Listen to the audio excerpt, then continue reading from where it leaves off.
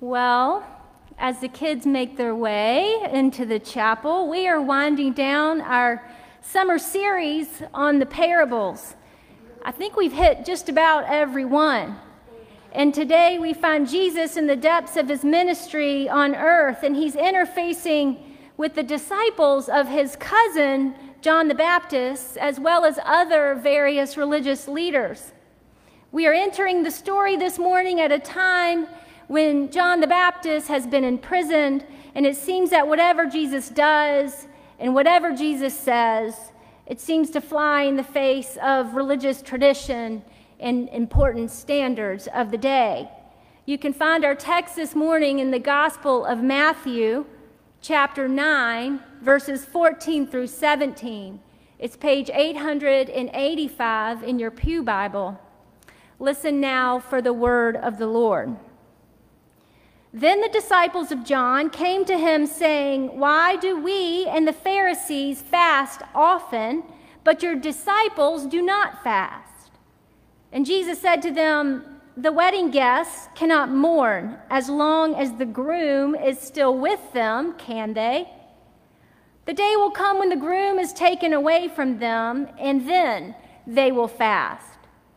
No one sews a piece of unshrunk cloth onto an old cloak, for the patch pulls away from the cloak, and a worse tear is made. Neither is new wine put into old wineskins. Otherwise, the skin bursts, and the wine is spilled, and the skins are destroyed. But new wine is put into fresh wineskins, and so both are preserved." This is the word of the Lord for the people of the Lord. Thanks be to God. Do you guys remember when our biggest concerns came down to which teacher or which friends or which electives we may or may not have gotten? Do we have the right clothes or the right bus stop, the right classroom? Is the right paperwork in order? Remember when the most stressful part of gearing up for back to school was that moment when you realized Target was basically out of every single school supply you needed? Remember when a teacher's most stressful part of preparing for a new school year was setting up their classroom? I always knew I hit a home run if there was a mobile of the solar system hung by a fishing wire from a fluorescent light. But this year, things are rough.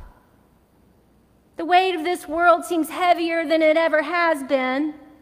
It seems the earth itself is hanging in the balance of the solar system by a thin thread. Friends and neighbors in Canton, North Carolina have lost cars and homes and businesses. Siblings in Haiti have endured an assassination, a hurricane, an earthquake, and an overall systemic breakdown of resources and aid. Chaos, violence, oppression, and fear seem to have won the day in Afghanistan. Charlotte hospitals are full again with patients on oxygen and ventilators. But a year ago, we were not in these pews, and our children were not heading off to school. We were terrified as we prayed for an end to the pandemic, and so we made sacrifices of community and education and worship and vocation and family. And yes, things were rough. And yes, we've lost loved ones. And yes, many in our community and our nation and our world have experienced isolation and disorientation and even trauma. No, we did not come out unscathed. And yet, we were resilient. We bucked up. We hung in there. Until recently, most of us here in worship have been able to live under the assumption that if we stay out of trouble and if we follow the rules, then things will work out. God's plan is for all of us to indeed live a long and healthy and comfortable life, but some of us may not be so sure that that's true these days. Now we're tired. Now we're forlorn. Now we're angry. Which may be one reason our country seems to be stuck in a big old ugly brouhaha. This year, most of us are hanging on by a thin thread. I can't imagine things were going so well for folks in first century Palestine either. They'd been waiting too, not just for freedom from the oppressive threat of the Roman Empire. They weren't just waiting for things to get better. The average life expectancy of a Jewish male was only about 30 or 35 years. Quarantining was a major health initiative all the time. No, they were waiting for something big, something new, a Messiah, a wonderful counselor, everlasting Father, a Prince of Peace. They were waiting for a new heaven, a new earth, which may be why Jesus used the everyday images and symbols that he did. Theologian Paul Tillich reminds us that symbols are images, gestures, concepts, things, or persons that point beyond themselves to something else. A wedding feast, a threadbare robe and a patch, wineskins and new wine.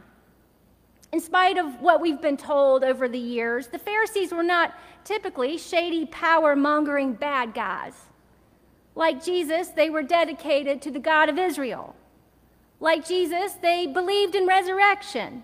Like Jesus, they attempted to embody the Torah in every part of their lives.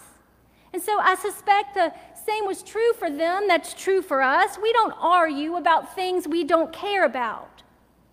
And perhaps the only thing worse than debating and wrestling about matters of love or faith or justice or grace is our indifference to any of it.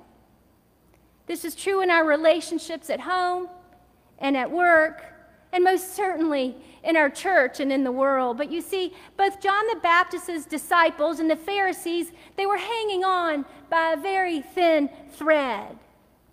They'd been waiting and waiting and waiting for God's inbreaking, for a great reckoning, for the end of times. And instead of living their lives with joy or the anticipation of hope, they were holding on to what little control they had with anxiety and with fear.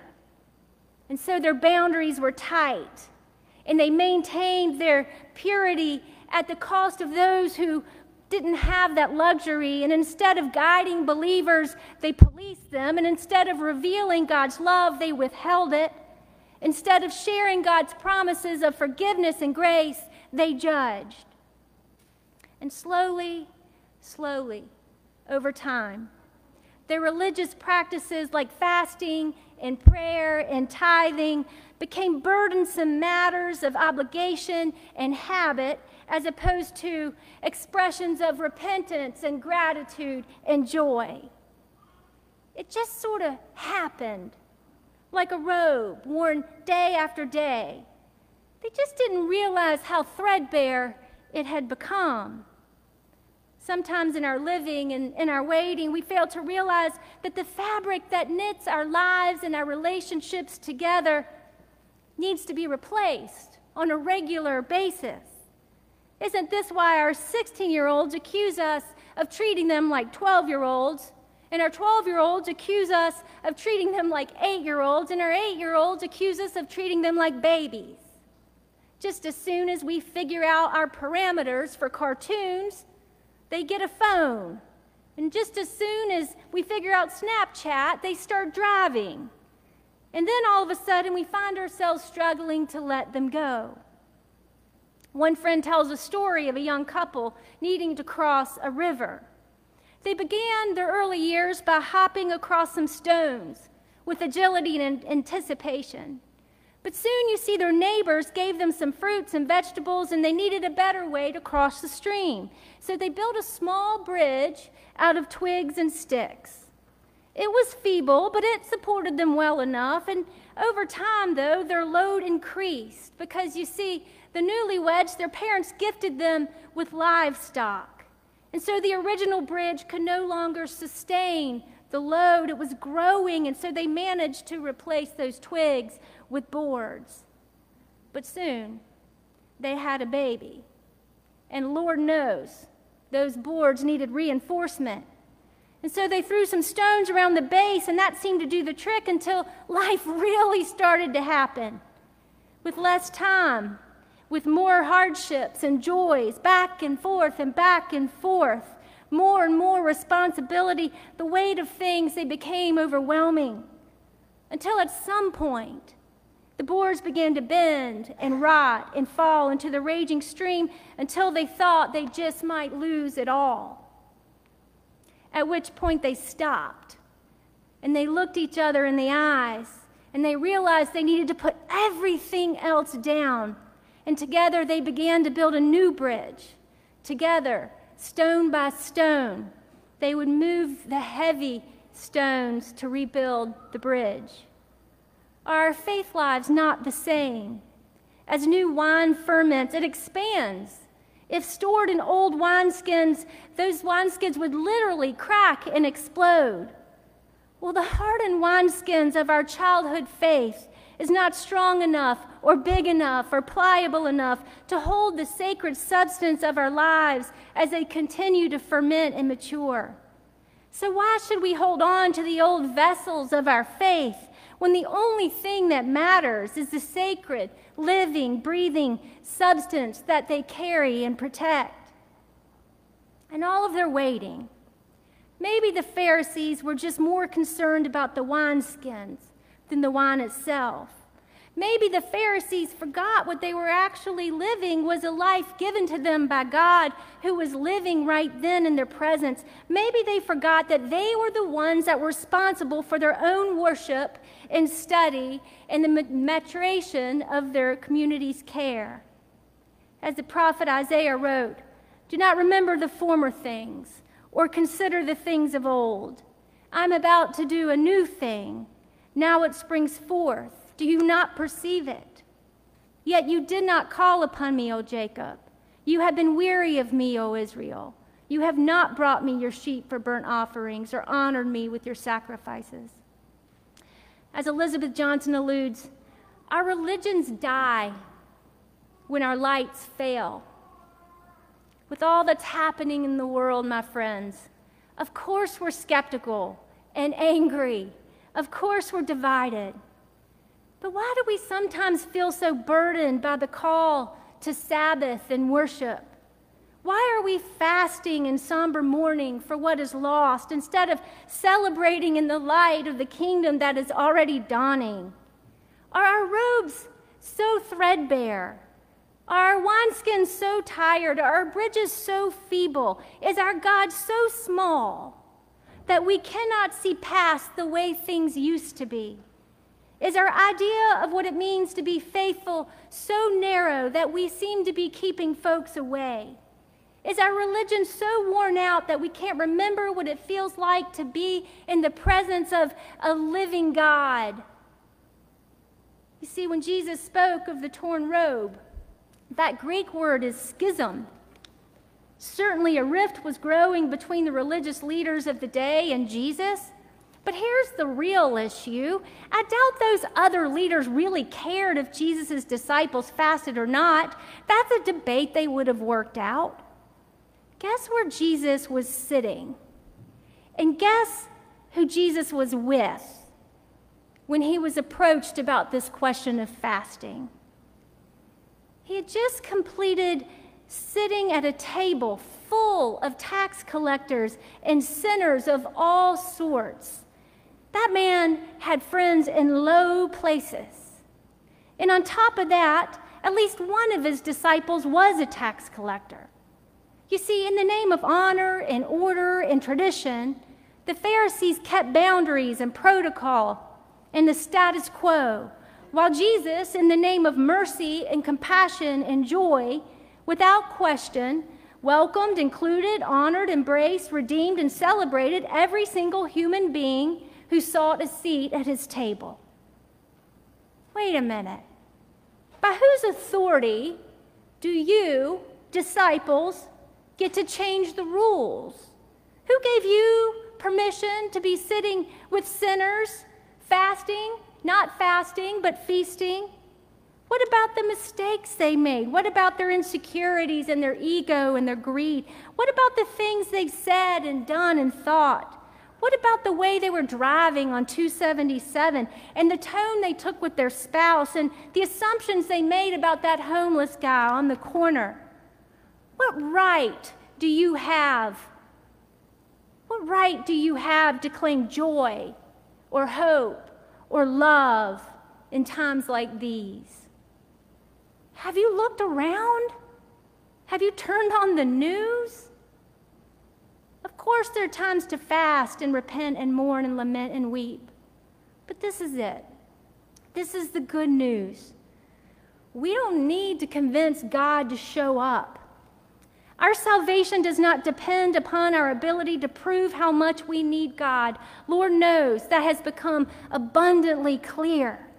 If we should pray anything right now, it is, "Come, Lord Jesus." But it is also true that we are an Easter people, and it's already happening. Christ is here among us right now, and we have the unique opportunity to start each day with the knowledge of how this story ends. And that alone is reason to celebrate. Even now, especially now, by God's design, humanity is oriented to the horizon. We cannot help ourselves. We keep looking up. We keep walking ahead. We keep going. God is not simply a part of our busy lives that we must fit in. God is not an elixir that we sip on when the going gets tough. We can't sew Jesus onto our tired old robes and ideologies. Jesus is not a useful tool or concept meant to improve our lives. Our mysterious God hung the earth amongst the planets and sprinkled the stars in the skies. We are not hanging on by a thread. We are held securely in the palm of God's hand. Jesus, you see, is the fulfillment of every promise God has ever made known to us. And God hears our pleas for mercy and help. Only the living God, who spans all time, can relate to new circumstances as the future continuously arrives. Our traditions of faith cannot survive if they cannot change. We must greet every day and every breathing creature on earth, mask or not, with what we know to be true about the reality of the resurrection. And so if we claim joy, if we plan on instilling love and compassion in the hearts of our children, if we hope to order our lives according to the rhythm of God's breath, a living and mysterious God who transcends all time and space, a God of abundance and joy, then we need each other, Selwyn Avenue. Yes, we are resilient, but resilience is manifested both individually and collectively. While we can cultivate it within us, it's not simply enough to get through a hard time. Resilience is a way of showing up. It moves between us and through us in order to sustain and encourage each other. It is required if we want to live with joy. And as George Buttrick reminds us, joy is not the opposite of grief or sadness or fear. Joy, you see, is the destination through the other side of pain and suffering. Joy is held in fullness of God's tender heart. It is a faithful promise. Are we through with the hard times? Not yet. Are we without anxiety or fear or grief? No, of course not. Can we celebrate because God is right here, right now? Yes. And what comfort, what hope, and what joy is that? If anyone is in Christ, there is a new creation. Everything old has passed away, and see, everything else has become new. Amen.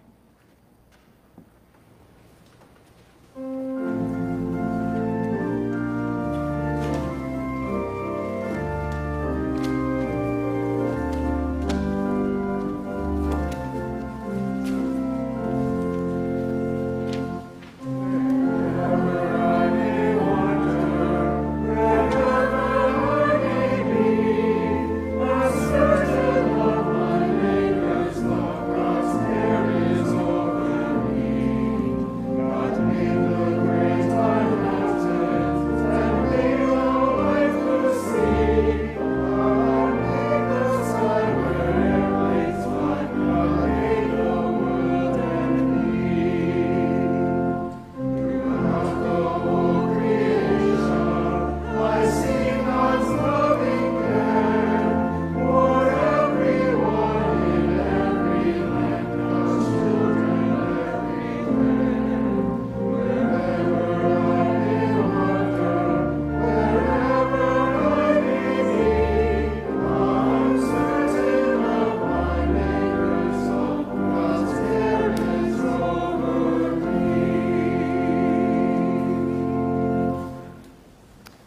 let us join our voices as we pray for our children. You may be seated. Using the litany printed in our bulletin. God of all creation, now you are about to do a new thing. We give thanks for every child of your creation and our most sacred calling to love, teach, and guide them into the full stature of your purpose. We pray for children who like to be tickled, who put their sticky fingers everywhere, who like to walk in puddles, who can never find their shoes.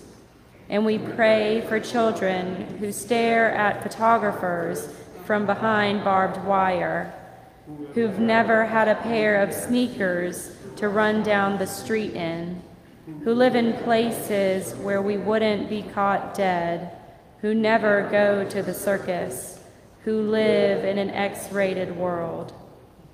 We give thanks for your loving care surrounding us on every side, teachers full of hope, partners of courage, keepers of promises, leaders of tenacity and integrity in the unity of our church. We humbly seek to fulfill our baptismal vows for the youth, children, and families of Montclair Elementary School and Selwyn Avenue Presbyterian Church. Together, may we lead a life worthy of our calling. We pray for children who bring us sticky kisses and fistfuls of dandelions, who like to sleep with the dog, who insist on burying goldfish, and forget their lunch money, who sing off key, who squeeze toothpaste all over the sink. And we pray for those who never get dessert, their parents die, who can't find any bread to steal, who don't have any rooms to clean up, whose pictures aren't on anybody's dresser, whose monsters are real. We thank you for giving us tasks which demand our best and for accomplishments which delight us. We pray for children who hide their dirty clothes under the bed, throw tantrums in the grocery store, who pick at their food, who like ghost stories, who love visits from the tooth fairy, who don't like to be kissed in front of the school bus. And we pray for those whose nightmares come in the daytime, who will eat anything, who haven't never seen a dentist, who aren't spoiled by anybody, who go to bed hungry, who cry themselves to sleep, who live and move and have no being. May we lead a life worthy of our calling with all humility and gentleness, with patience, bearing with one another in love. Now you are about to do a new thing. Grant that we and those who love may pass through the coming school year with a faithful heart. We pray for children who want to be carried. We pray for children who must be carried. We pray for children who will grab the hand of anyone kind enough to offer it. Amen.